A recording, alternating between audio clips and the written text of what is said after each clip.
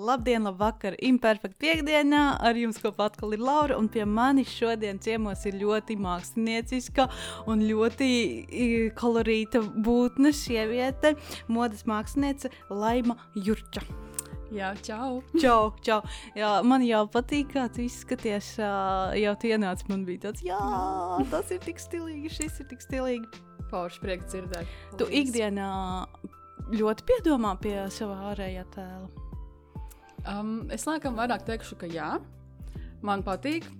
Pēc man arī patīk droši vien mode, ka tas ir tāds labs instruments, ar ko var veidot savu tēlu, lai tas patiktu pirmkārt arī man un kaut kādā mērā arī veidot to komunikāciju ar apkārtējiem caur šo te vizuālo tēlu. Un man patīk tiešām arī tas process, kad es domāju, kā man šodien un arī ļaujoties gan tām sajūtām, kas nāk uz kā konkrēto brīdi.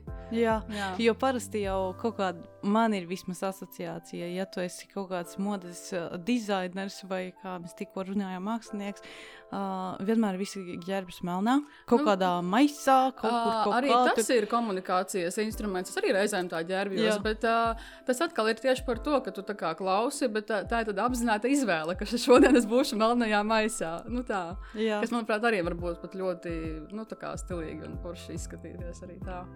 Un arī efektīvi, un citi viņu pamanā un tā tālāk. Mēs tikko aizkadrā runājām modes māksliniece. Var sakot, kā tevi pieteikt, kā modes mākslinieka vai kā modes dizaineri? Pastāstīt nedaudz, kas tur ir pa atšķirībām? Kurš nodarbojas ar ko?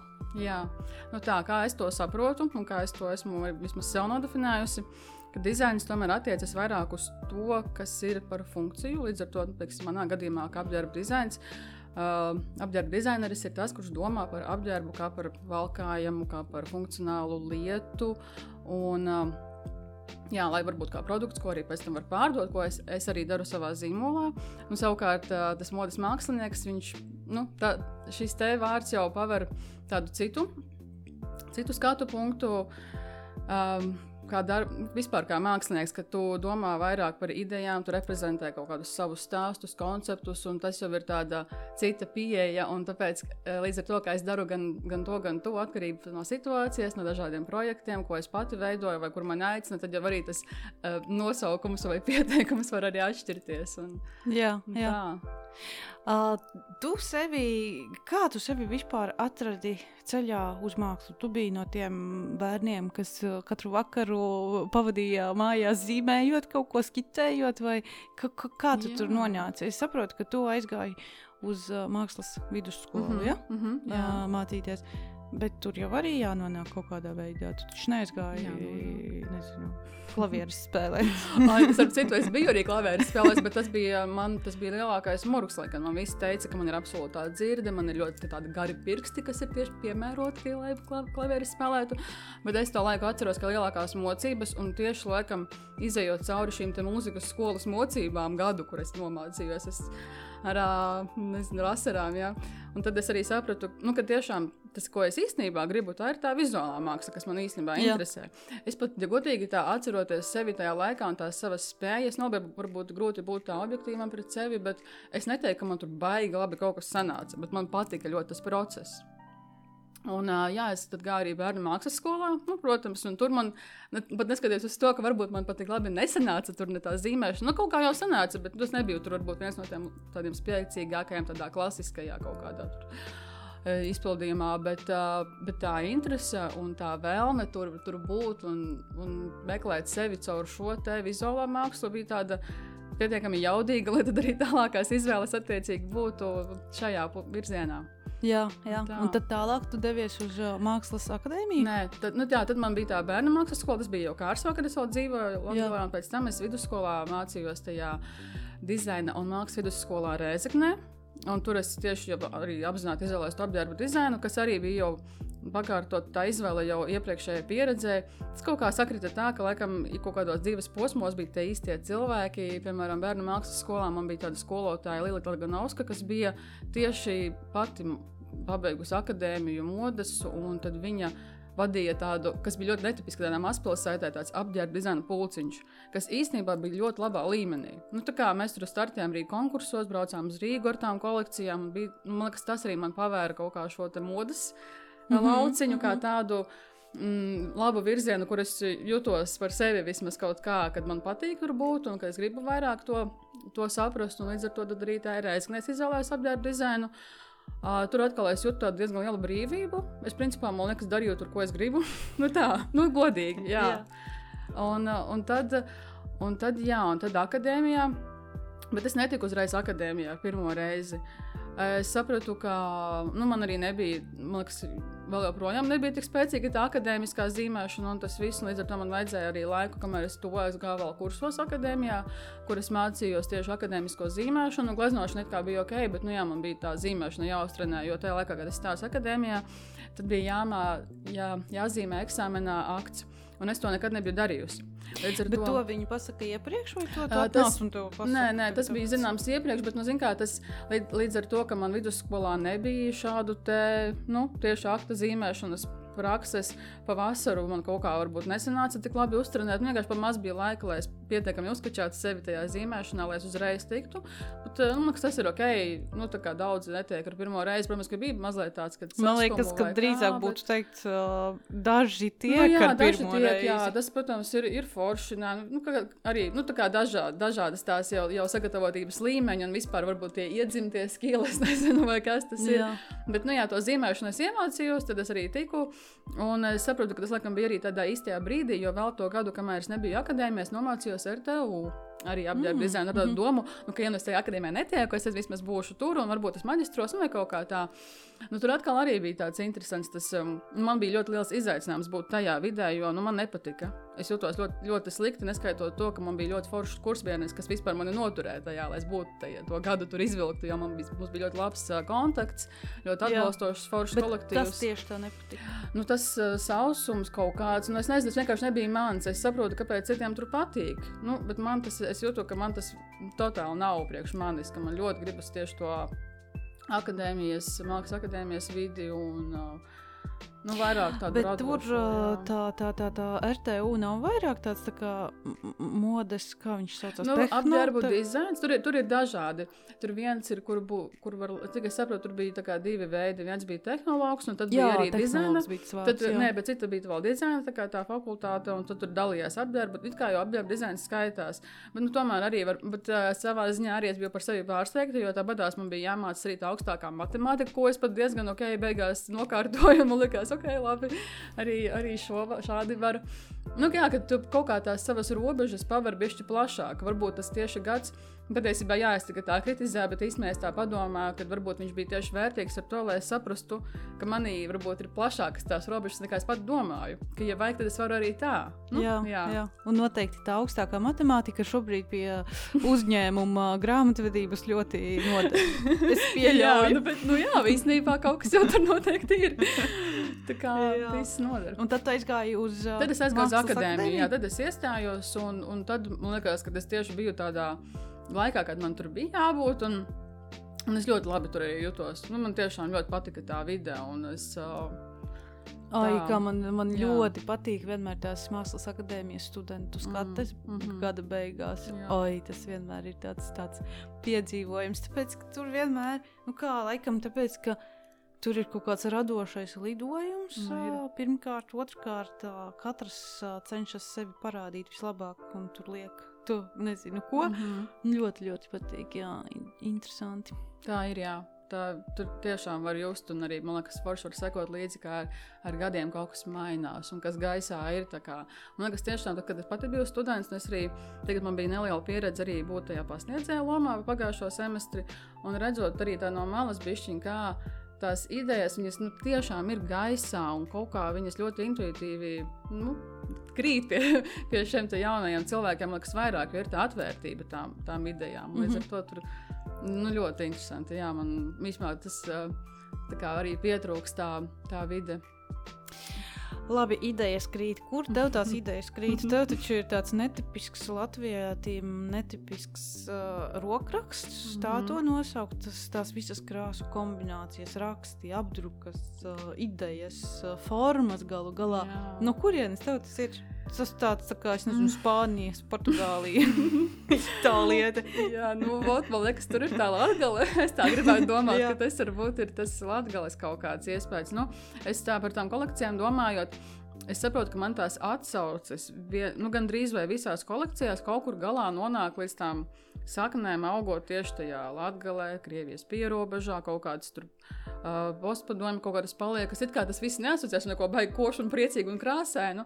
Bet es nezinu, varbūt ir tāda ļaušanās tādam kaut kādam patiesiem tam stāvoklim, kas ir bijis tādā bērnībā ar to tādu īstumu un tādu baudīšanu un tveršanu.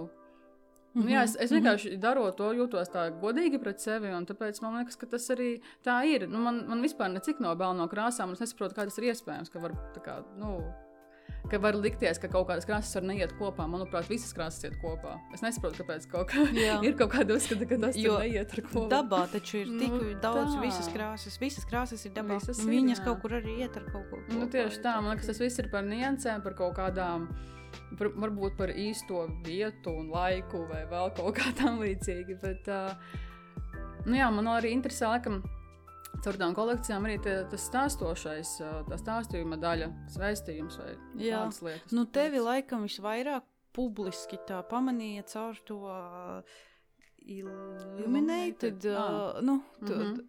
tas, kas bija vidus pieejamības un integrācijas skati, jo tur bija ratiņkrēslos cilvēki un visādi dažādi. Un es nezinu, manuprāt, tas bija kaut kas tāds vispār latvietim neredzēts, un tad viss tevi tur kaut kā pamanīja. Tā bija vai ne? Man pašai likās, ka man tāda, ja kolekcija iepriekšā bija tā, ar ko man vairāk pamanīja, bet tur laikam man tieši caur ārzemēm, ka Latvijā varbūt, kad šī bija tā, kas varbūt vairāk tika, bet tieši caur tādu manu lielāko tādu, nezinu, izrāvienu bet kaut kādu pieredzi ārzemēs bija tā kolekcija, kas bija gadu pirms tam. Bet, tā Illuminated kolekcija, viņa bija tāds liels izaicinājums man pašai, tā godīgi. Es sapratu, ka tas bija maģistra darbs, un es zināju to, ka man neinteresē maģistra darbā varbūt iet atkal kaut kādā sevis pētīšanā, jo tas, man liekas, ir tas, ko es jau darīju arī pirms tam, ka tās kolekcijas bija ļoti personīgiem stāstiem, tur kaut kādas references no bērnības vai no kaut kādiem piedzīvojumiem vai kaut tam līdzīgi, un tad man likās, ka bišķiņi iziet no sevis, bet tā kā mēģināt saprast, varbūt, kas ir lietas, ko es gribētu paskatīties, kas nav manā ikdienā, un es sapratu, ka es pamanu šo te lietu par to vides pieejamību, kas mums īsti nav sakārtota. Tad arī man bija nācies redzēt, piemēram, paralimpiskā basketbola spēli vai kaut ko tādu, kas manuprāt, nav tik varbūt populārs pie mums, kas varbūt, kas ir, bet kā nav it kā. Un tāpēc man likās, ka tā invaliditātes tēma kaut kur tomēr tiek slēpta. Un tad, protams, caur to, ka tas ir maģistra darbs, man arī pētījums bija jāraksta, tad tā bija tāda labs veids, kā es varēju arī dziļāk papētīt šo te visu, un es sapratu, ka tas tiešām vēl joprojām ir tas mūsu padomju mantojums ar to, ka invaliditāte... Kad neviens viņus neredz, ka nav, jo ir nesmuki, ir nepareizi, nedrīkst redzēt, jo tur, un arī tie sociālie plakāti, kas tajā laikā tika izmantot, bija tādi nievājoši patiesībā, jo tur, teiksim, bija plakāts ar attēlot vīrieti, kuram kājas vietā ir pudele, un tad tur apmēram teksts apakšā tāds, ka tur dzēru, un tāpēc man pazuda kāja, bet nekas, ka fonā ir vienkārši tur karš vai vēl kaut kas, un kad tāds mazliet cinisms caur tam visam vijās, un man likās kad es tieši gribēju, un es ļoti ilgi domāju par to vizuālo noformējumu, kā es gribu to parādīt. Es zināju, ka tas būs jebkurā gadījumā varbūt kontroversāli, un es ar to rēķinājos, ka arī tās varbūt ļoti dažādas tās atsauksmes, un ka tur var kāds to nesaprast, nepieņemt, nepatikt vai kaut kā tā, bet man likās, ok, labi, lai jau ir. Es priekš sevis zināju, kāpēc ka man ar to viss kārtībā iekšē, un ka es to vienkārši gribu izdarīt. Tāpēc, lai pievērstu uzmanību šīm tēmām un tām lietām. Un tad es arī sadarbojos, uzrunāju pati savus modeļus, meklēju, man tur palīdzēja dažādi kontakti.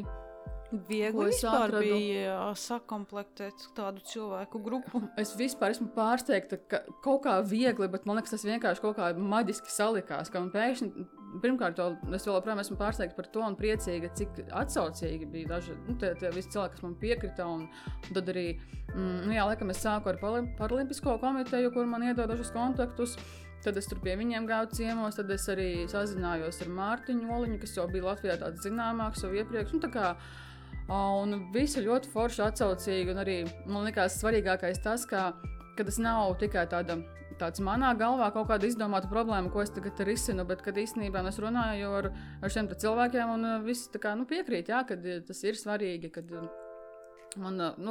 tas darbs varbūt kaut kādā veidā vērst uzmanību, un līdz ar to tas, laikam, arī man noturēja to fokusu līdz galam, un arī es izdarīju to, ko es biju plānojis. Un tad tas vizuālais, tās atsaucas, kāpēc man tur bija tas zelts, un, protams, tie printi, un es arī pieturējos pie tā, ka es gribēju saglabāt kaut kādā mērā to savu rokrakstu, netaisīt tagad kaut kādu ļoti funkcionālu dizaina kolekciju, tā kā pielāgot, lai tur būtu viss, bet es vairāk gāju tieši varbūt to mākslinieka ceļu caur to komunikāciju un izmantoju to modi kā instrumentu, lai pastāstītu par to pašu ideju. Līdz ar to man bija svarīgi, lai tie tēli ir pietiekami tādi, spilgti un tādi pārliecinoši, un kas arī tad tieši pievērš uzmanību. Jā, un tad tas zelts bija reference, tā kā ir tās zelta rokas, un tad tā kā zelta sejas, man bija zelta galvas, ka tā idejas pārnese uz to, ka, patiesībā jau viss ir tajā mūsu domāšanā, un kā sabiedrībai vienkārši kļūt atvērtākiem. Tur bija tie ziedu motīvi, kas atkal bija atsauce uz tādu uzplaukumu, ka sabiedrība kopumā, ka tas ir tāds vienojošais. Un, jā. Bet viņiem tad sanāk, katram ir, tev ar katru bija jāveic, tā mērīšana, tur katram tapa viņa konkrētais ietvers. Principā jā. Varbūt tikai vienam puisim, kurš tur nebija Latvijā, es viņam kaut kā tā aptuveni, kaut ko tur viņš man atsūtīja, kaut kāds izmēris, bet tur mēs beigās kaut kā piecinām, bija ok. Beigās tā tev būs oversize. Gandrīz vai tā sanāca, ka vajadzēja beigās krekliņu iešūt, bet tur viss fine. Bet kā, labi, bet tevi paši cilvēki, ir tur kaut kāda pusstunda pirms skatas, viņi bija ļoti satraukušies taču. Viņiem tā bija tāda pirmā pieredze. Es biju vairāk satraukusies, bet es līdz ar to tāpat tā nepajūtu. Nezinu, kaut kā mēs tur bijām visi tādi ļoti priecīgi, tādi, tajā, kā savā bariņā visi tur runājas viens ar otru, un man liekas, es pat, ja godīgi, man liekas, biju vairāk satraukusies vispār. Varbūt vienkārši esmu tāds cilvēks, kas satrauc par visu. Bet es no viņiem jūtu tādu kā komandas atbalstu, ka visiem ir tā interesi, lai tā skata norit forši, lai visiem ir, lai tas viss izskatās labi un lai visi jūtas ērti. Un un tāpēc viss, man liekas, tā arī bija. Bija divas skates. Mums viena bija akadēmijas skata, un pēc tam vēl bija Kansas Peronā viena skata. Tur gan nebija visi moduļi, vai kaut kas netika, kas tur ārzemēs dzīvo, bet jā, tā kā... Jā, ļoti skaisti bija. Kā vispār notiek, labi, tad tu uzraksti maģistra darbu, tad tev ir skate, un kas ar tevi notiek tālāk? Viss, tu dodies savā dzīvē, un diploms ir kabatā, un dari... Un ko tagad darīt? Un ko tagad darīt, vai ne? Un cik es esmu runājusi ar kaut kādiem jomas pārstāvjiem, visi kliedz, kad Latvijā ar modi nopelnīt nevar, tā. Kā vispār ir? Kaut kāda daļa taisnības tur ir. Neteikšu, ka nevar, vienkārši tas ir grūti. Jā. Bet līdz ar to es arī sapratu, ka man nav jāfokusēs uz Latviju. Labi, es varu šeit būt bāzēta, bet tomēr man gribas vairāk iet ārpusē. Bet tas jau arī nav viegls darbiņš izkāpt no tās Latvijas ārā. Nav viegls, jā. Līdz ar to, es vēl joprojām nejūtos tā ļoti stabili, tā teikšu godīgi tajā visā. Man liekas, tā uzņēmē darbība ir vēl lauciņš, ko es vēl apgūstu. Un tās platformas, nav vēl pagaidām tā, ka es varu tur ļoti stabili pārdot mēnesi un ar to visu tā kā ļoti, es saprotu, ka tajā man ir vēl vairāk jāieguldās, lai tas būtu tā stabili, jo es redzu, ka tur ir tie klienti, piemēram, ir labi, ka ir kaut kādas platformas, kur to var patestēt, teiksim, tas pats Not Just a Label, kuriem tagad ir arī veikals. Man ļoti interesanti tas, ka man tur pārsvarā pērk tikai no Amerikas. Un tā kā es pēkšņi uzzinu, ka tur ir kaut kāda cilvēka, kam patīk tas, ko es daru, kas saprot, kam tās cenas ir ok, un ka viss tur ir forši, un tad es, kaut kā varu caur tādām platformām saprast, kur varētu būt tie mani klienti, un lai nav tur beigi jāzīlē. Un tad es arī tagad plānoju ieiet vēl citās platformās. Es saprotu, ka man nav īsti izdevīgi varbūt šobrīd ļoti reklamēt savu internetu veikalu, bet drīzāk varbūt būt kaut kur, kur jau cilvēki ir.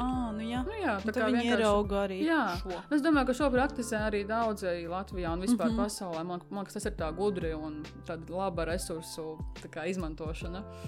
Un tad es arī šo ceļu arī eju. Tas ir tāpat kā vienkārši runājot lielveikals. Tas nav atsevišķs veikals, bet tu ieeji lielveikalā. Principā, tāds virtuālais lielveikals. Jā. Tu biji pieteikta, kā tu biji pieteikta? Kas jauns? Es gāju cauri kaut kādām intervijām. Gūtas uzvaras konkursos visā pasaulē, un ka tu biji tā kā viens no modes dizaineriem, kas ir izgājis tā kā pasaulē. Un tad es gribēju pajautāt, kādi bija tie kaut kādi pirmie soļi, kā tu izgāji tajā pasaulē? Man liekas, tā soļi sākās tā ļoti tuvu. ļoti tuvu tā pasaule. Precīzi Lietuva, Es tā saprotu, ka tā tas arī ir, kad vienkārši spēr tādiem maziem solīšiem. Pēc jau uzreiz jāskrien pāri projām. Uzreiz pāri oķēnām es neskrēju. Tieši tā sāku ar Lietuvu. Man bija ļoti interesanti jau kā studentam patestēt tieši vairāk tādas intereses pēc kā tādam pētniekam, iziet bišķiņi un patestēt tās dažādās modes skates, kas bija gan konkursi, gan arī vienkārši skates, kur tu piedalies un visi aplodē un tad brauc mājās. Tad es sāku tieši tā ar to pašu Lietuvu, tad jau bišķi tālāk Poliju. Un īstenībā Polija man ļoti labi pārsteidza, viņiem tas konkurss, kur es arī uzvarēju, kas man liekas arī iedod ļoti labu atspērienu. Tagad varbūt vairs pat viņš nav. Tas neesmu pārliecināts. Tāds Lodz Young Fashion Awards. Un tur bija ļoti laba balva. Tāda tīri laba balva. 30,000 uzvarētāji. Wow. Bet kā izpaužas konkursu? Tu iesūti savas skices? Es aizsūtu savas kolekcijas. Laikam tur bija jānosūta vai nu skices, vai nu fotogrāfijas. Es vairs neatceros. Bet, kolekcijas tā kā pieteikums. Un tad viņi izvērtē tur, kas nonāk finālā. Manuprāt, cik tie bija? Kaut kādi 10, varbūt bišķi vairāk dizaineri. Un tad brauc uz turieni, jau klātienē rādīt, modeskatē piedalīties un prezentēt savu kolekciju. Un tad tur ir žūrija bija starptautiska. Un tad man bija tas tāds foršs, tā kā pirmkārt jau gan tā finansiālais atbalsts, kas deva tādu labu tādu startu, lai arī varētu uzņēmumu uzsākt un jau sāk domāt par to modu tā nopietnāk. Tu tur uzvarēji? Jā, es uzvarēju, to Poliju. Cik forši. Un tā kā man likās ļoti jauki arī tas, ka tas nav nemaz nekur tik tālu. Un man tiešām pārsteidz, manuprāt, tas pieklājīgais balvas apjoms, ko finansē Lodzas domas, tā kā pašvaldība. Tas ir tāds viņu vietējais finansējums, ko viņi dod pie Lodzas pilsēta. Jo tā pilsēta pat ir ar vēsturi, tā ir tāda, manuprāt, padomju laikos tā bija tekstila, tāda galvaspilsēta vispār. Ka viņiem tas viss tā tekstils mode, tas ir tāds ļoti viņu kā tas nacionālais, kaut kāds tas simbols tajā pilsētā, un līdz ar to arī tas konkurss viņiem ir tāds, jā. Un man liekas, bija forši tur būt un uzvarēt. Arī. Un tad pēc tam man bija vēl cits, es neatceros, bija pirms vai pēc, pēc tam man bija San Francisco konkurss, bija pilnīgi cita pieredze. Tas atkal bija tā, ka bija ļoti daudz finālisti, bija 50 dizaineri, bet katrs prezentēja tikai divus lukus, divus tērpus. Bet tur atkal bija ļoti daudz no Āzijas, un tad man liekas baigi interesanti, kā citur pavisam pretējā pasaules galā reflektē uz to manu darbu, ko es daru šeit, tajā mazajā Rīgas savā kaut kādā akadēmijas darbnīciņā, un kad es nonāku tādā pilnīgi citā vidē, un kā uz to atsaucas tur. Īpaši, ja tā bija tā kolekcija, tā bija tā iepriekšējā, tā bija tas, man nosaukums bija 5 gadas ģenerāla mēģinājums. Un tur man bija tās references par tiem maniem tādu bērnību, tieši par to postpadomju kaut kādām lietām, kas arī bišķi kontroversāla tēma par to padomisko, bet es viņu nesu caur tādu vairāk, caur tām bērnu acīm, caur tādu prieku, caur kaut kādu nostalģijas tādu momentu. Lai gan es pati par to laiku nebiju piedzīvojusi, bet man kaut kur droši vien no tiem 90. kad es vēl tieši varbūt tā pierobežas garša kaut kā deva to sajūtu, kāpēc man tas ir kaut kādā mērā svarīgi. Un tad es par to stāstot tādā pilnīgi citā vidē. Man bija tāda, laikam, kas man no kolekciju uztvēra, tie laikam bija vairāk pat cilvēki no Korejas, no Ķīnas. Es tieši gribēju teikt, ka tev Korejas tirgus laikam, ka varētu arī būt tāds Nu, vat jā, man liekas, ka tur tā kā saprata, jā.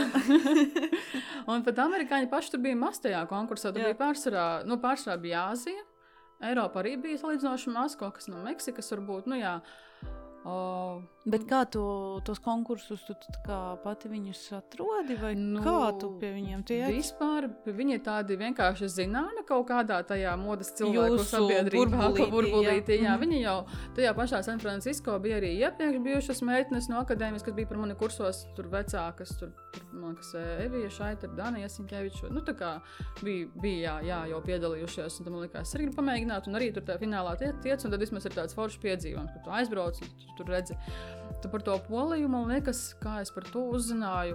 Iespējams, viņi arī sūtā skolām tos ēpastus, ka viņi, redz, ka tā Latvijas Mākslas akadēmija, kam ir tur modas nodaļa, un tad viņi visām tām skolām arī nosūta to informāciju, un tā mēs arī par to zinām. Vai arī man kaut kas par to pateica. Jā, es jau neatceros tā, bet principā turot tā acis vaļā, tad to visu var noķert, un arī meklējot kaut vai tīri internetā, es domāju, var atrast tos konkursus, un man liekas, mūsdienās jau vispār pasaule ir samainījusies. Tu pati minēji kaut kur, ka modas mākslinieks var atrasties arī meža vidū mūsdienās, un ja tas internets ir pieejams, tu vari pārpasaulīgas idejas noteikti arī radīt. Es to vienkārši kaut kur laukos. Jā, es pie tā ir. Un tāpēc es domāju, ka man vispār, šī tēma dzīvēšana meža vidū un tāpat laikā būšana pasaulē tad ļoti svarīga. Ja man laikam tieši tas ir tas formāts. Prasās tas? Jā. Man ļoti gribēs kaut kā attīstīt to formātu. Man vispār ļoti interesē meklēt jaunas formātus, kas varbūt vēl nav.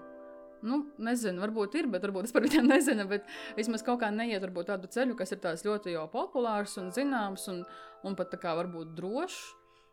Tas tāds kolekciju ceļš? Es domāju, vispār tā, ka tāds vairāk darbošanas. Ka tev ir obligāti jāstrādā tur tajā pilsētā, un tad tur, nezinu, jābūt vai fiziskam veiklam, kas tas vispār vairs nav tik aktuāli, tā kā tas jau iet projām. Man liekas, ka tikpat labi tagad tiešām var dzīvot tajā meža vidū, radīt tās lietas un būt tikpat labi arī pasaulē un braukt un piedalīties un rādīt un tāpēc braukt atpakaļ. Man liekas, ir svarīgi varbūt tieši tas tā nākšana no laukiem projām vēl kaut kur atpakaļ, un man gribās tā kā uztaisīt tādu savu mazo, utopisko pasauli, kur tad varētu, darīt visas lietas, ko es daru arī šobrīd, bet būt tajā vidē, kur es tiešām justos labi. Jā. Un tā. Bet tad sanāk, ka tu tai pasaulē aizkāpi uz leju no Latvijas, nevis, teiksim, uz Igauniju, uz Zviedriju, uz Skandināviju, bet tu aizgāji to Lietuva, Polijā. San Francisco pēkšņi. Tas arī kaut kur tur uzpaldēja. Jā, pēkšņi. Jo manā kaut kādā prātā, manuprāt, es nezinu, Igaunija ir tāds arī tur es arī esmu bijusi. Tāds labs galamēķis. Viņiem daudz kaut kādi jaunie dizaini. Ir, tur vispār ļoti labi. Es arī tur, kā jau kaut ko piemirsās, pareizi, man taču Igaunija arī bija tā pati Igaunijas Mākslas akadēmijas Terikija skate. Viņiem ir ļoti labas tās skatas. Un man liekas, Igaunijā Mākslas akadēmijā tas modas nodaļa, viņa ir tā ļoti spēcīga. Man tā kā jaudīgi, un tur es arī 2 gadus piedalījos. Tur es dabūju, manuprāt, 2. vietu. Un tad tur arī bija balva kursi, kas pēc tam bija nedēļu Tallinā, kur mums brauca viena sieviete no Londonas un mācīja tā kā par, kas tas bija, tā kā sanāk vēsturisko tērpu restaurācija. Kaut kas tāds pilnīgi cits, bet man ļoti patika tieši ar to, ka tas ir kaut kas tāds, ko es citādāk noteikti nebūtu tā vienkārši gājusi tādiem kursiem, ja man nebūtu bijusi šī tāda kā balva, kas man ir iedota. Un tad, man liekas, tieši ar to piedalīšanos un būšanu tu dabūji iespējas, par ko pat reizēm, var tā vienkārši pats neizdomāt, kad vai es tagad pieteikšu uz tādiem kursiem vai kaut ko vēl. Jā, es klausoties tevī kaut kā dzirdu, ka tevī ir tāds nerimstošs, tāds atklāt jauns, kaut ko jaunu, tāds gars, gribas vēl varbūt šito pamēģināt tā. Man liekas, tas jau arī ir tas pats galvenais, kā tu arī saki, tu jau pati neiedomātos, bet tad tu aizej uz tādiem kursiem, tad tu tur ieraugi, varbūt tu caur to izdomā kaut ko citu, vēl citā virzienā un atkal dodies vēl kaut ko citu. Jā, tā ir. Man liekas, tas ir.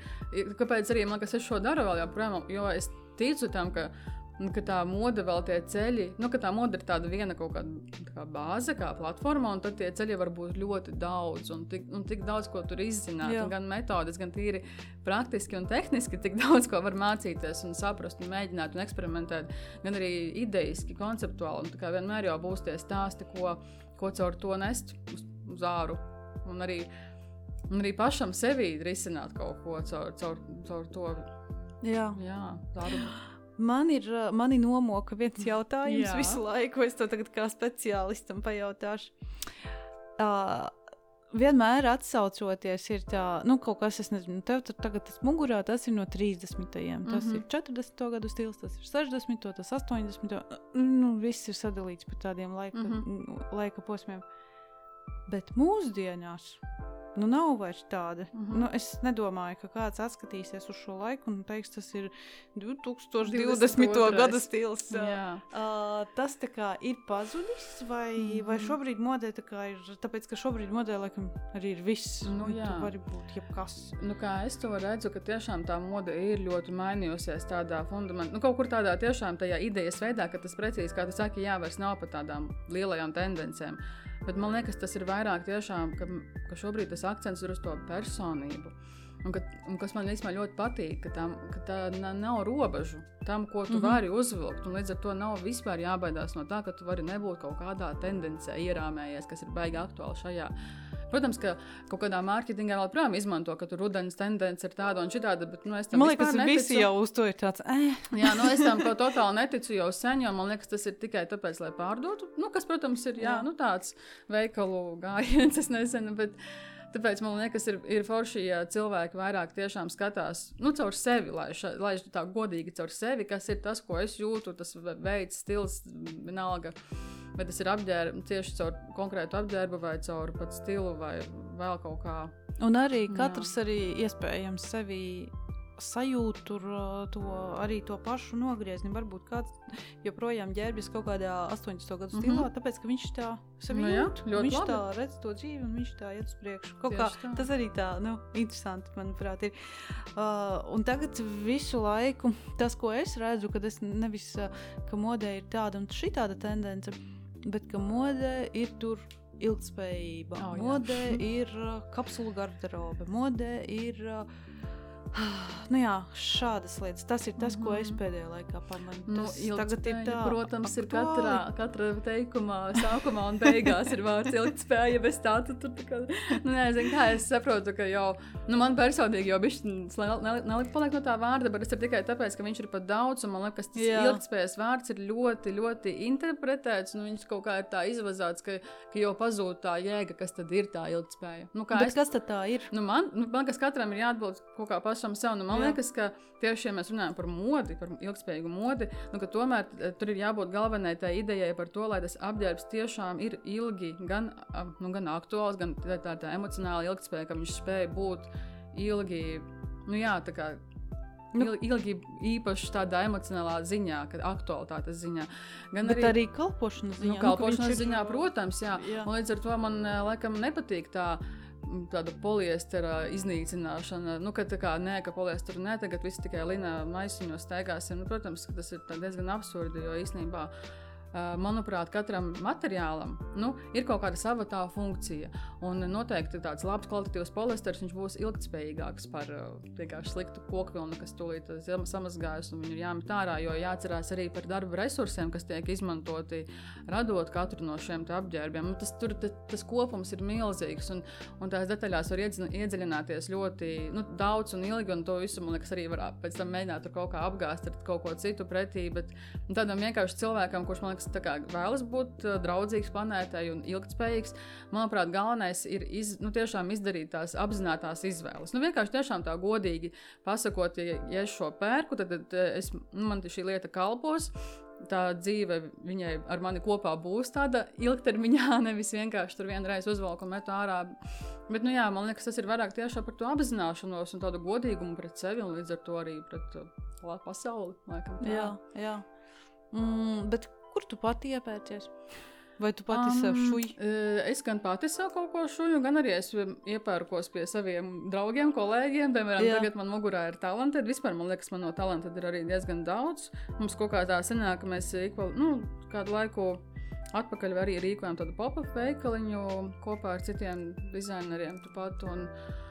Es arī pati nopērku no kolēģiem, jo man liekas, ir tik forši, kad, ka var tā atbalstīt savus un ka man arī ļoti patīk.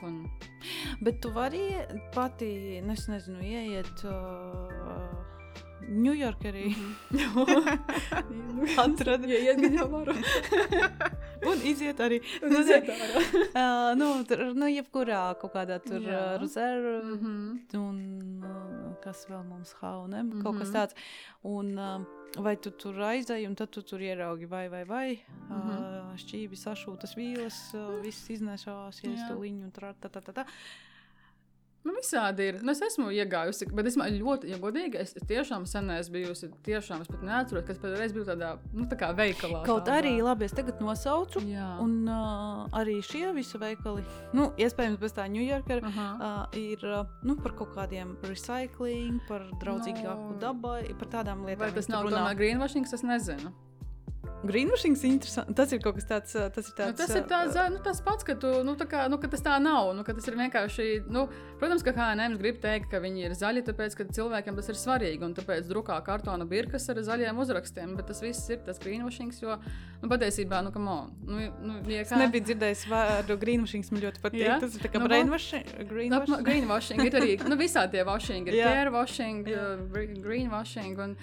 Man liekas, tas ir totālākais greenwashing, jo, ja H&M grib būt ilgtspējīgs, tad viņiem vienkārši jāpārtrauc eksistēt. Es nezinu, ja viņi ir jau liekas izdarījuši savu drēbju. Es nezinu, tā kā tur nav. Man liekas, tas ir tā ļoti naivi ticēt tam, ka tāda liela kompānija tagad ir ļoti zaļa, un tur ir taču arī ļoti daudz tie raidījumi, pētījumi, galā var arī apskatīties. Kaut kāda, tur ir lapas, kurās var apskatīties, kādas tās prakses, cik ilgtspējīgas un cik godīgas ir tās lielo tīklu prakses un kā tie darbinieku resursi un viss pārējais. Es to bieži arī esmu lasījusi par tiem, kad izmanto bērnus, tā kā darba spēku, tā tālāk. Bet vai to īsti tā var arī atklāt? Kurš tu tur tā atradīs?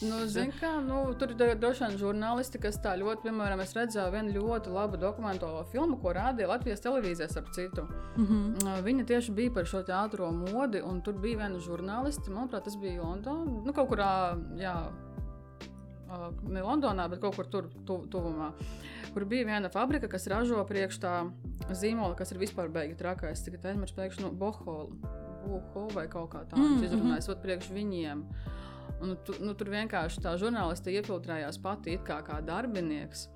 Un tad viņa tādā veidā atklāja, tiešām pirmkārt tas, ka tur neoficiāli, ļoti zemas algas, ļoti slikti apstākļi, vienkārši tā, ka viņa pat nofilmē to visu, es varu tajā filmā redzēt, tiešām traki. Ir ļoti traki, pat tik traki, ka pat, likās, tu tur pat nevar iedomāties, kā vienkārši tāds cilvēks, kas ieiet skaistajā veikalā, kur viss ir smuki sakārts, ir grūti, manuprāt, mūsu smadzenēm tā kā, aptvert to īsto realitāti, kas stāvēs tās lētās drēbītes. Liekas, mums būtu jāsaliek visi tie veikali kaut kādā vienā rindā, lai mēs vispār saprotam, par kādu apjomu. Viņi ir vienkārši ārprāts, tur nenormāli, un tas ir reizī, pilnīgi. Bet atkal no otras puses, tad ir kaut kāds 14-gadīga, 13-gadīga meitenīte, kurā arī grib būt stilīga, kurai nav naudas tā, lai viņa ietu pie dizaineriem un saprotams, jā. Un viņai jau arī gribās zin kā, tāpēc es domāju, es saprotu, ka es pilnīgi negribu un nevaru nosodīt, kas iepērkas tur tajās pašās, bet tas ir atkal par to, labi, nopērkt lietu H&M-ā, bet tad viņu tur nesā, un tad viņu valkā, un lai viņa tad arī kalpo kaut kādu savu to laiku. Es domāju, tur pat par to attieksmi. Galu galā ir arī humpalas, kuru var aiziet un nopirkt kaut ko. Tas tagad, manuprāt, kļūst arvien aktuālāk un aktuālāk. Vēl ņemot vērā visu to, par ko te runā, kāda būs barga ziema, tad visi arvien vairāk par humpalām sāk aizdomāties, kad atklās savu stilu tur. Tu vēl visu kaut kur tur parādījās arī googlējot informāciju par Franciju, ka tu tur Francijā kaut ko to un šo visu kaut ko daries. Šobrīd tu arī brauks uz turieni jau drīz. kas tev notiek Francijā? Ko tu... Tā, tagad man notiek kaut kas cits, iepriekš man bija kaut kas cits. Tas, kas bija pagājušajā gadā, man bija tāds konkurss, tas bija tāds Jēras modes festivāls, konkurss. Principā viņš tā skaitās tās pasaulē viens no tādiem prestižākajiem, kur vispār var tikt un kur var piedalīties. Un tā dalība tur jau ir vienkārši wow. Tas tiešām ir ļoti iespaidīgi, jo Bet tevi var arī nepieņemt piedalīties. Jā, protams. Tur ir tā kā gadā, pieteikumu noteikti ir daudz. Es nezinu, varbūt, pirmkārt, tur piesakā, tas ir vairāk domāts uz tiem, kas ir mācījušies vai vēl mācās tādās kaut kādās modes skolās. Pārsvarā tur piedalās, no tādām lielākajām, piemēram, Malto, kas ir ļoti populāri. Tad ir arī Antverpenes Karaliskā akadēmija, tādas zināmās skolas, kur modas. Un tad, un arī mums Mākslas akadēmijas studenti arī ir bijuši, man liekas, pirmie, un tādi, kas vislabāk tur startēja, bija mūsu Marion Rolls. Es neatceros, kurā gadā viņa bija, bet viņa arī uzvarēja, un tas bija, man liekas, tāds, tur uzvarēja, tas ir vispār tāds ļoti, ļoti labs solis jau tādā tiešām nopietnā karjerā. Un tad bija arī piedalījusies Agnes no Vana Wolf, un pēc tam arī bija tur Dita Einikova. Tā kā principā ir arī mūsējie, un tad arī mana kārta. Un manā gadā es biju finālā no modas, un vēl bija arī Elīna Siliņa. Mēs bijām pat 2 no Latvijas, kas tika tajā finālā. Tas īstenībā ļoti iespaidīgi, ka tā kā 2 latviešus paņem vienā gadā, jo tas konkurss viņš ir tāds. Tur katru gadu ir mainās žūrijas priekšsēdētājs. Piemēram, mūsu gadā bija Luīza Trotere, kas ir Lakostas radošā direktore. Un ar viņu arī mums katram bija personiska saruna, kā individuāli mēs tur. Tas tiešām viss paliek par tādu ģimeni. Un arī tie organizatori, tur visam cauri iet tās rūpes, principā paziņot tos finālistus, tad ļoti svinīga ceremonija, kas ir tikai franču valodā. Ceremonijas translācija skaties Facebookā vai Instagram, tad tur viņš franču valodā kaut ko runā, es neko nesaprotu. Un vienkārši sāka saukt vārdus. Un tad tur sāk saukt vārdus, tad es jau jāklausās. Tad, kad nosauc arī to manu vārdu, tas, protams, bija tā, kad man likās vienkārši, es tur gribēju skraidīt uz riņķu pa istabu un nevarēju apstāties. Tas... Noteikti vēl izrunāja kaut kā uzvārdu jokaināk, jo franču pareizi. Es biju pārsteigta, ka tur viņš izrunāja ļoti pareizi. Pēc tam, kad es aizbraucu uz turieni, tad mani izrunāja kā žurka. Nopietni. Tas bija Laima žurka, Miss vai Miss žurka. Es biju tā ļoti labi. Nopietni. Jā. Viņiem kaut kādreiz klasās tur tie burti. Jēviņu. Jā. Un tad tur cīl un tas čī vienkārši tiek ignorēts. Līdz ar to jūrča paliek par žurka. Ok. Bet, tas tā ir smieklīgi. Un tad, vienalga, galvenais, ka tiku. Jā. Bet tur, starp citu, tajā ceremonijā pat pareizi. Nezinu, varbūt viņš googlēja bija pirms tam paskaties, kā jāizrunā. Pēc tam aizmirsu. Jā. Lūk, un tad kopš tās finālas paziņošanas, tad sākās tāda ļoti intensīva komunikācija ar visiem sponsoriem, ar atbalstītājiem, arī ar skates galveno to radošo direktori, kas ir tāda arī ļoti jaudīga personība, tāda Maida Boina. Viņa menedžē skates visiem, nevis visiem, bet ļoti daudziem lieliem zīmoliem, teiksim, Balenciaga, viņa tur, tādā līmenī tas viss strādā, un ar viņu bija vairāki zūmi, tur viens zūms par modelēm, viens par mūziku, tur jau viss tas notiek. Gatavošanās process tai skatē bija jau, tādu pusgadu, manuprāt, tā. Un tad visādi sponsori, ar ko bija sadarbības, tad bija jābrauc arī vienu nedēļu uz Parīzi, kur mums bija iespēja pabūt Chloe showroomā un arhīvā, kas vispār ir, man liekas, mega ekskluzīvs. Es nezinu, kādā vēl veidā es varētu tikt tā kā Chloe zīmola arhīvā, kur rādīja. Ko nozīmē arhīvs?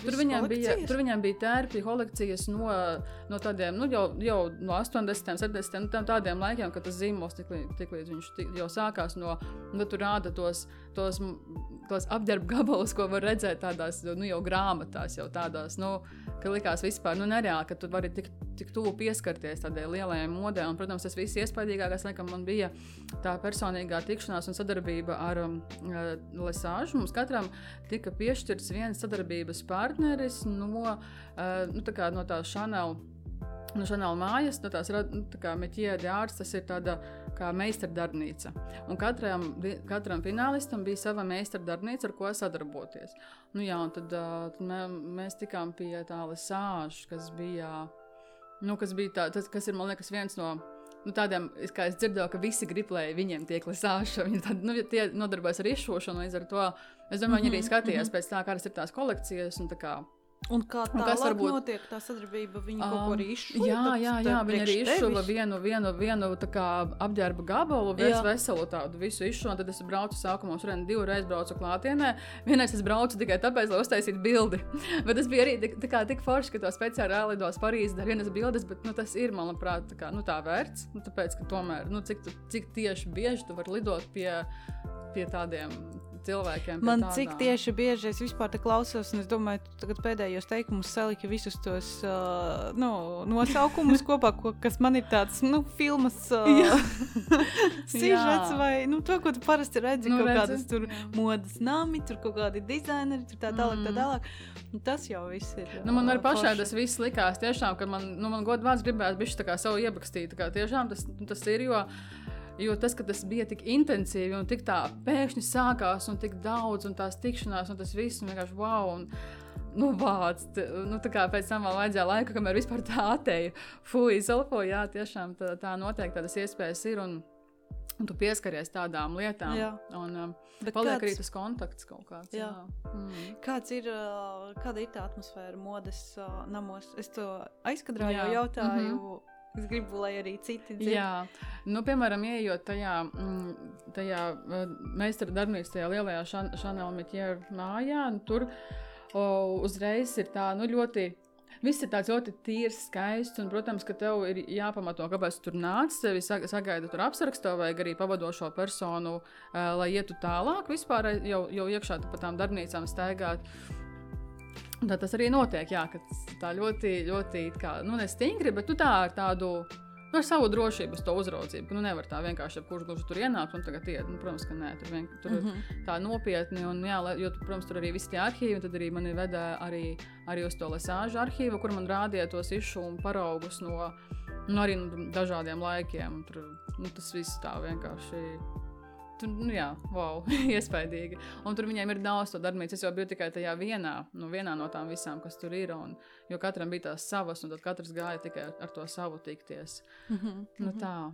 Bet kādi ir franči? Viņi ir tādi šarpi. Ir, jā. Ka viņi pateiks, kā ir tā pateiks. Bet, laikam, man tas arī ļoti patīk. It kā tas var likties tā, varbūt kaut kur skarbi, bet īstenībā tas ir tas ir tā godīgi. Viņi taisa tos aerolus, jā, visu laiku to sejā, bet kaut kā pie tā var pierast. Nopietni.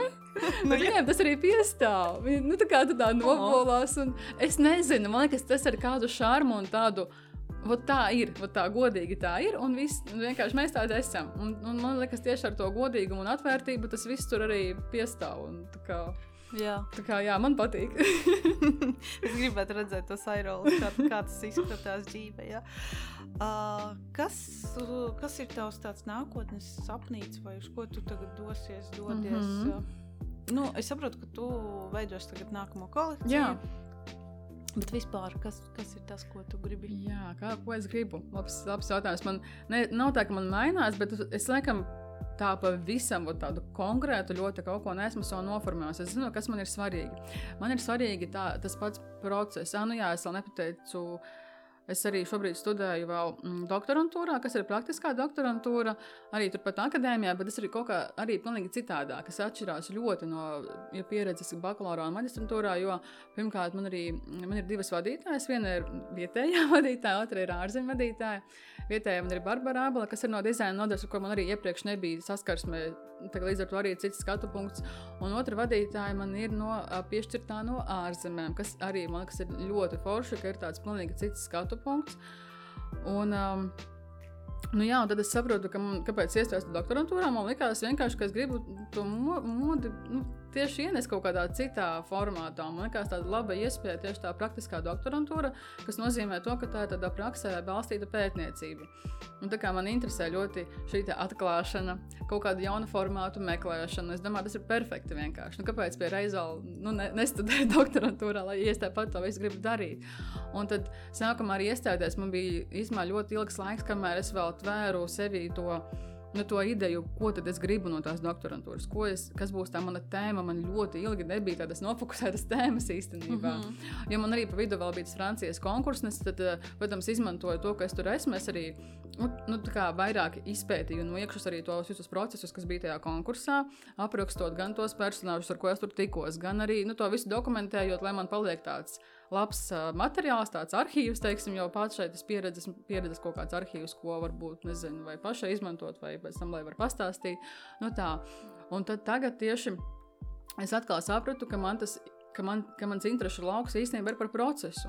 Ka tas, ko es vēlos pētīt, ir process. Un līdz ar to mans galā darbs varbūt pat nebūs kolekcija, bet tas būs vienkārši tāds tā kā pētniecisks. Kā pētniecisks darbs, ka mums ir jāvada, tā ir praktiskā doktorantūra, ir jābūt arī praktiskajam darbam, jā. Bet ka viņš var nebūt tur, kaut kāda kolekcija, jo es zinu, ka kolekcijas es tik un tā taisīšu, un tas būs tas, ko es darīšu un daru un tā. Bet tajā tieši pētnieciskajā ietvarā es laikam gribu to procesu arī izdomāt kaut kā es viņu varu savādāk parādīt, nevis caur jau to esošo veidu, bet kaut kā citādāk. Bet, tur es vēl domāju pagaidām, ko tieši. Bet man patīk šis. Man patīk, ka kaut kā ir aizgājušas beidzot, ka tā mode kaut kur tiek vilkta kopā gan ar sabiedrību, gan ar psiholoģiju, gan ar, socioloģiju. Kaut kā, ka tu caur modi vari pētīt kaut kādas sabiedrības grupas un atkal tās, tā kā caur vienu un caur otru, jo iepriekš visu laiku bija kaut kāds tāds uzskats, moda tas jau tāds, nezinu, kaut kāda tur smuka saģērbšana. Tas tā ļoti stereotipiski, protams.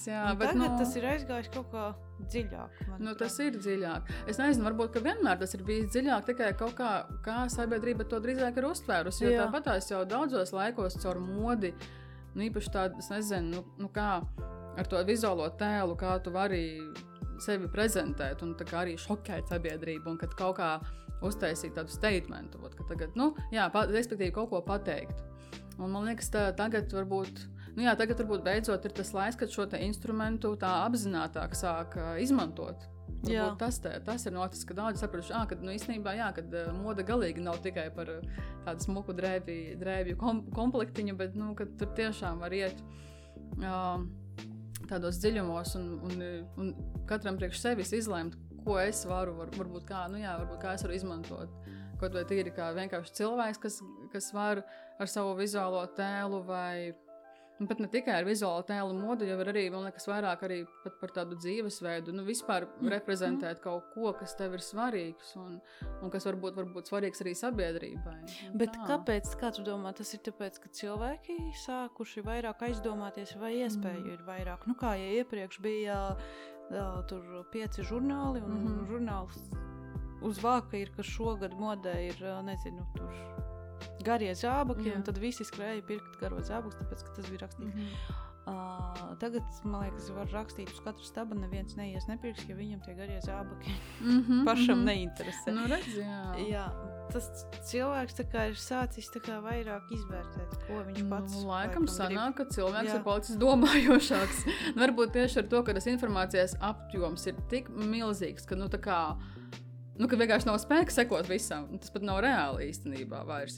Un līdz ar to tu jau sāc kritiskāk pieiet šai informācijai, kas vispār jebkur tiek rakstīta. Varbūt tur ir tā lieta. Jā, tas tāds īstenībā ļoti labs pat punkts, ko varētu papētīt. Kā tieši ir mainījusies šī domāšana. Jā. Labi, tu teici, ka tu iedvesmojies no bērnības arī.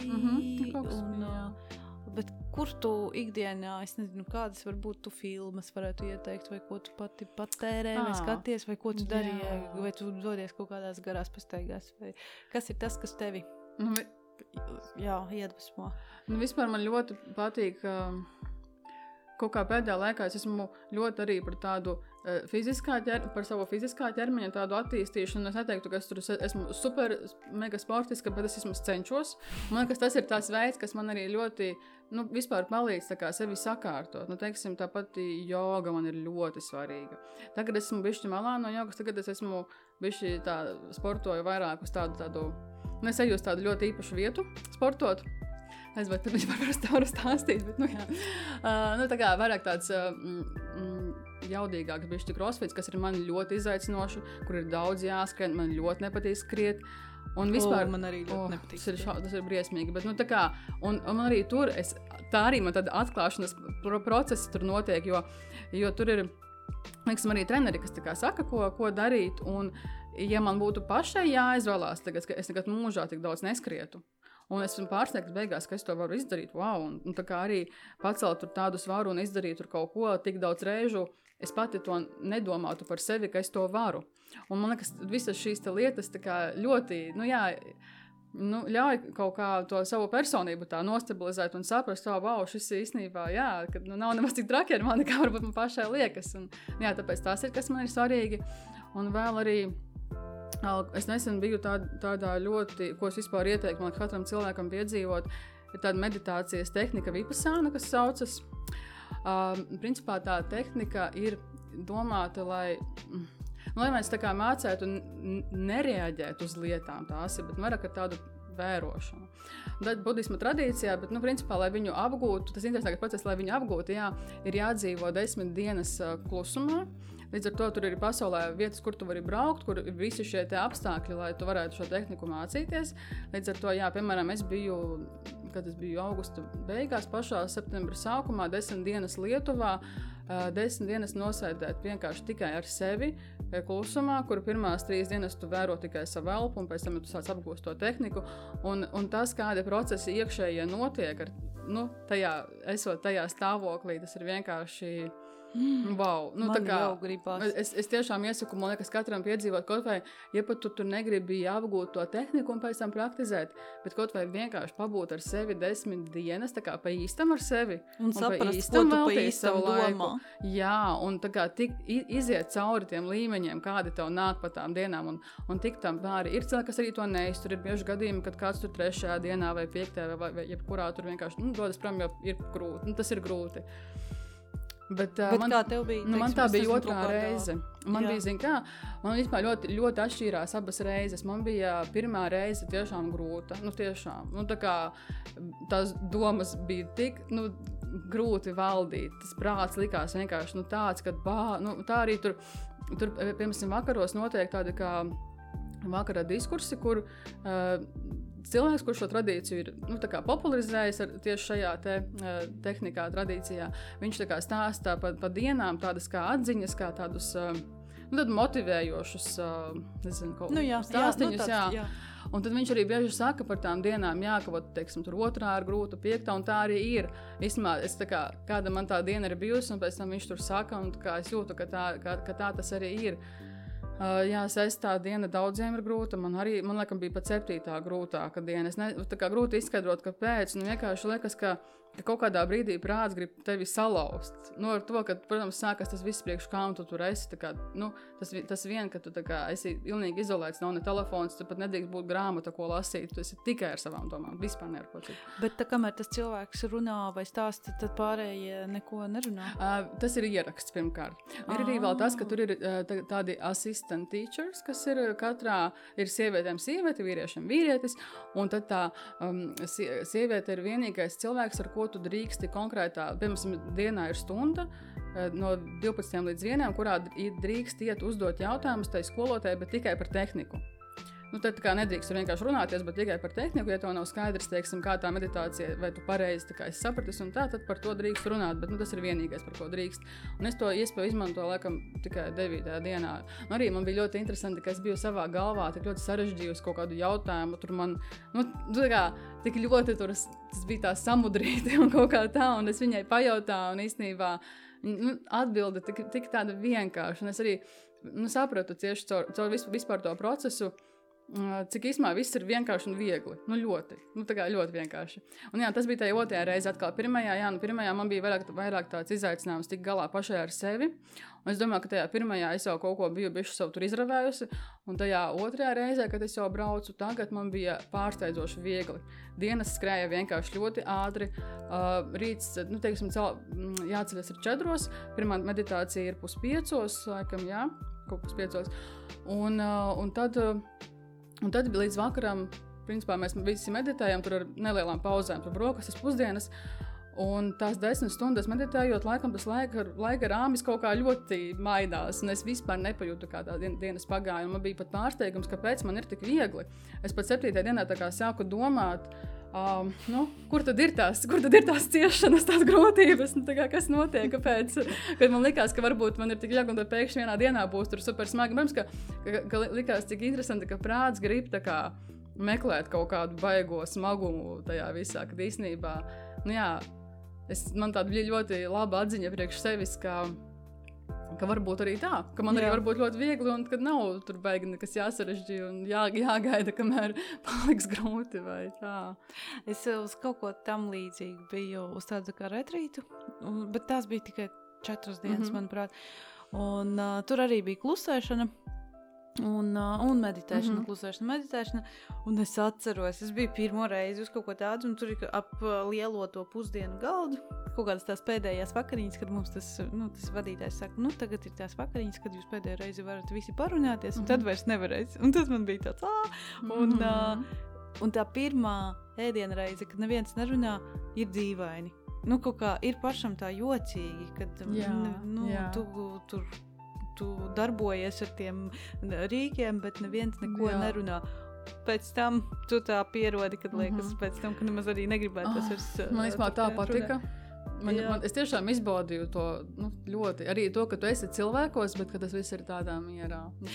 Bet kāda tev ir sajūta, teiksim, pēc tam 10 dienām, tad pirmā diena tu atgriezies atpakaļ? Man likās, tas ļoti liels tāds pacelinājums, un es pilnīgi, es jūtos tā, ka es bišķi levitēju. Bija tāda, bet es saprotu, tas, ko tā tehnika māca, ka tam nedrīkst pieķerties. Jo tas viss ir par to, ka tu tā kā čeko tās savas sajūtas, tu tā kā fiksē, bet nepieķeries. Līdz ar to es saprotu, man ir šis te ļoti lielais pacelējums, tā te sajūta, ka es vienkārši kaut kur levitēju, un tas viss, pilnīgi gribas tā kā, dalīties tajā savā kaut kādā tādā labajā sajūtā ar visu pasauli, vienkārši, ka es tik ļoti priecīgs, un likās, wow, un viss tik intensīvi. Man ļoti, tā kā es jūtos vienkārši, wow, bija ļoti iespaidīga tā sajūta. Jā. Es nezinu, varbūt daudziem tā ir pēc kaut kādām, varbūt psihedēliskām pieredzēm. Es nesmu bijusi ajuvaská, varbūt man būtu kaut kas līdzīgs. Bet es esmu dzirdējusi, ka cilvēki, kas ir pieredzējuši ajuvasku, kad saka, un vipasānu, kas saka, ka tas principā tā sajūta ir tāda pati. Tikai, tur ar to tu aiziet tādā shortcutā, ar vielu. Jā, bet šeit tu ej tehnikā, tu to izdari pats ar savu, ar savu resursu, tikai tas prasa ilgāku laiku, protams. Es arī saprotu, ir arī šādi te retrīti, kas notiek 20 dienas, 60 dienas. Es nezinu, vai es būtu gatava 60 dienām, bet 20 dienas es gribētu pamēģināt īstenībā. Tā. Jā. Feini. Jā, kāds bija nosaukums vēlreiz tai meditācijas? Bet tas ir viss tas kopums. Tas nav vienkārši, ka meditēt. Vipasāna ir pati meditācijas tehnika. Jā. Ir tāda, tieši tā tradīcija, kurā es biju, ir dažādas tradīcijas, kas to māca. Tā, kurā es biju saucas, viņiem ir tāda Dhamma mājaslapa, dhamma.org. Un tad ir tāds skolotājs Goenka, kas tieši šo te tradīciju ir popularizējis pasaulē. Ir arī citas tradīcijas, kas ir, protams, visur tie noteikumi un par to klusēšanu un visur ļoti līdzīgi. Man patīk, piemēram, jogas meitene, pie kā es eju jogot, viņā bija citā tradīcijā, viņiem klāt pie visa bija arī joga. Tā kā tajā tradīcijā, kur es biju, tur par to jogu teica, ka īsti fiziskas prakses vispār ne, jo tev ir jābūt tajā miera stāvoklī, un tev, ka tā jebkura fiziskā prakse, kur ķermenis tiek kaut kā aktīvi dodarbināts, var traucēt tev. Es arī saprotu, kāpēc tas tā tiek teikts, bet, redz, kā varbūt citās tradīcijās kaut kā pasniedz to savādāk. Un es ticu arī, ka katrā valstī tas ir ļoti savādāk. Piemēram, mūsu menedžere, kas mums, vadīja to, nevis vadīja, bet bija, kad ir arī tā, ka, piemēram, tas viss notiek par ziedojumiem, un tev obligāti nav jāziedo naudu, tu vari ziedot savu laiku, un citā kursā būt menedžeris vai tur servants, vai taisīt vienalga. Un tad tā menedžere, viņa pati savu vipasānu bija izgājusi Indijā. Un arī pēc viņas pieredzēm likās, ka tā Indijas vide vēl iedot kaut kādu vēl citu līmeni tajā visā iekšā. Jā, es domāju, ka tas arī būtu tā interesanti, varbūt pamēģināt iziet kaut kādā, tādā vidē, varbūt, kur tas autentiski ir cēlies kaut kur tur no austrumiem, ja. Tā. Interesanti, redz, ko mēs atklājām. Jā. Sākām Jā, par šis modi. tāds. Aizgājām, tāpēc jau ir tie balansi, vai ne tādi, kad gribās. Jā, mums jau jābeidz saruna, jo mēs esam aizgājuši jau otrā stundā, bet, Jā. 1 stundu. Sapratu. Bet, kāda tev vispār ikdiena ir, tu esi, tu sanāk, tu pati sev, esi darba devējs, tu pati sev noliec to laiku. Nu jā. Un tev tas sanāk viegli vai grūti? Visādi, pateikt pa periodiem, tiešām. Tas ļoti kaut kā, tagad man ir viegli, tagad ir tāds periods, ka esmu iegājis tādā labā režīmā. Man liekas, arī man ļoti palīdz tas, ka es esmu to sportu ieviesusi tādā ikdienā, kas tomēr kaut kā disciplinē un savāc, un tad ir kaut kāds tas režīms. Ir atkal periodi, kad, piemēram, man pēc jēras bija ļoti grūti savākties, man bija vienkārši emocionāli kaut kā, tas bija viss tik intensīvi, man vēl tur bija tāds arī personisks viens tāds cits notikums, kas man bija tāds smags, un līdz ar to tas tiešām ir atkarīgs laikam no tā emocionālā stāvokļa. Un tāpēc man laikam ir tik svarīgi tas meditācijas un jogas un šīs te prakses, kas palīdz atgriezt tevi tādā savā stāvoklī, tādā maksimāli labi, kurā var justies labi, lai tad darītu lietas. Jo tas arī ir tāds man neatbildēts jautājums, jo tas it kā, tas ir jebkura cilvēka sapnis, ka tu pats sev esi darba devējs un pats sev nosaki to ikdienas ritmu, bet tas var arī ļoti viegli pārvērsties par tādu drusciņu murgu. Tu pats sevi šausti visu laiku, kāpēc es šodien nesasniedzu to, kāpēc man šis. Tur ir šī puse. Nav tas cits otrs cilvēks, kas ir, kaut kāds robežu novilcējs, ka mums nedēļas laikā ir jāpanāk tas un tas mūsu kompānijā. Mēs esam īstenībā divi, man arī mans dzīves biedrs, draugs, līgavaini, es nezinu, kā nosaukt. Partneris mūsdienās tā sauc. Viņš īstenībā ļoti palīdz tieši man ar šo, ka viņš varbūt ir tas otrs cilvēks, viņš ir tāds vairāk savākts un tāds strukturētāks, un viņš arī principā vairāk vada uzņēmuma lietas. Mēs arī esam biznesa inkubatorā vēl kādu laiku, ja mēs tur bišķi būsim, bet jau principā diezgan ilgi mēs tur esam bijuši, tā ka drīz jau būs arī no tā jāatvadās. Bet, varbūt tas inkubators arī kaut kā bišķiņi iedeva. Es droši vien, ka ja nebūtu tā iespēja iestāties tajā biznesa inkubatorā pēc maģistrantūras, es diez vai būtu tik ātri jau tādā uzņēmumā. Tā kā gājusi to ceļu, ka tu zīmols un tā, un man liekas, man arī, Kristaps, viņš ļoti palīdzēja tieši, nofokusēties un kaut kā, tā kā vienkārši davai daram un jā. Bet viņš arī ir ar backgroundu modē, vai viņš ir kaut ko pavisam citu? Viņš ir background, viņam ir arhitektūras izglītība, viņam nav tā kā tas arhitekta lielais diploms, bet viņš principā strādā arhitektūrā, viņam to dara, un arī viņš ir pabeidzis akadēmijā funkcionālo dizainu, principā tas dizains un tas viss viņam ir, un, protams, arī caur mani tā pieredze modē ir, jo viņš vienmēr man brauc līdzi visās skatēs asistēt, viņam arī tā ir tāda sava pasaule, kas viņam liekas, ka viņam ir interesanti ja tur būt. Un domāju, ka tā pieredze viņam kaut kā arī ir uzkrāta arī, no citas puses to modi skatīties.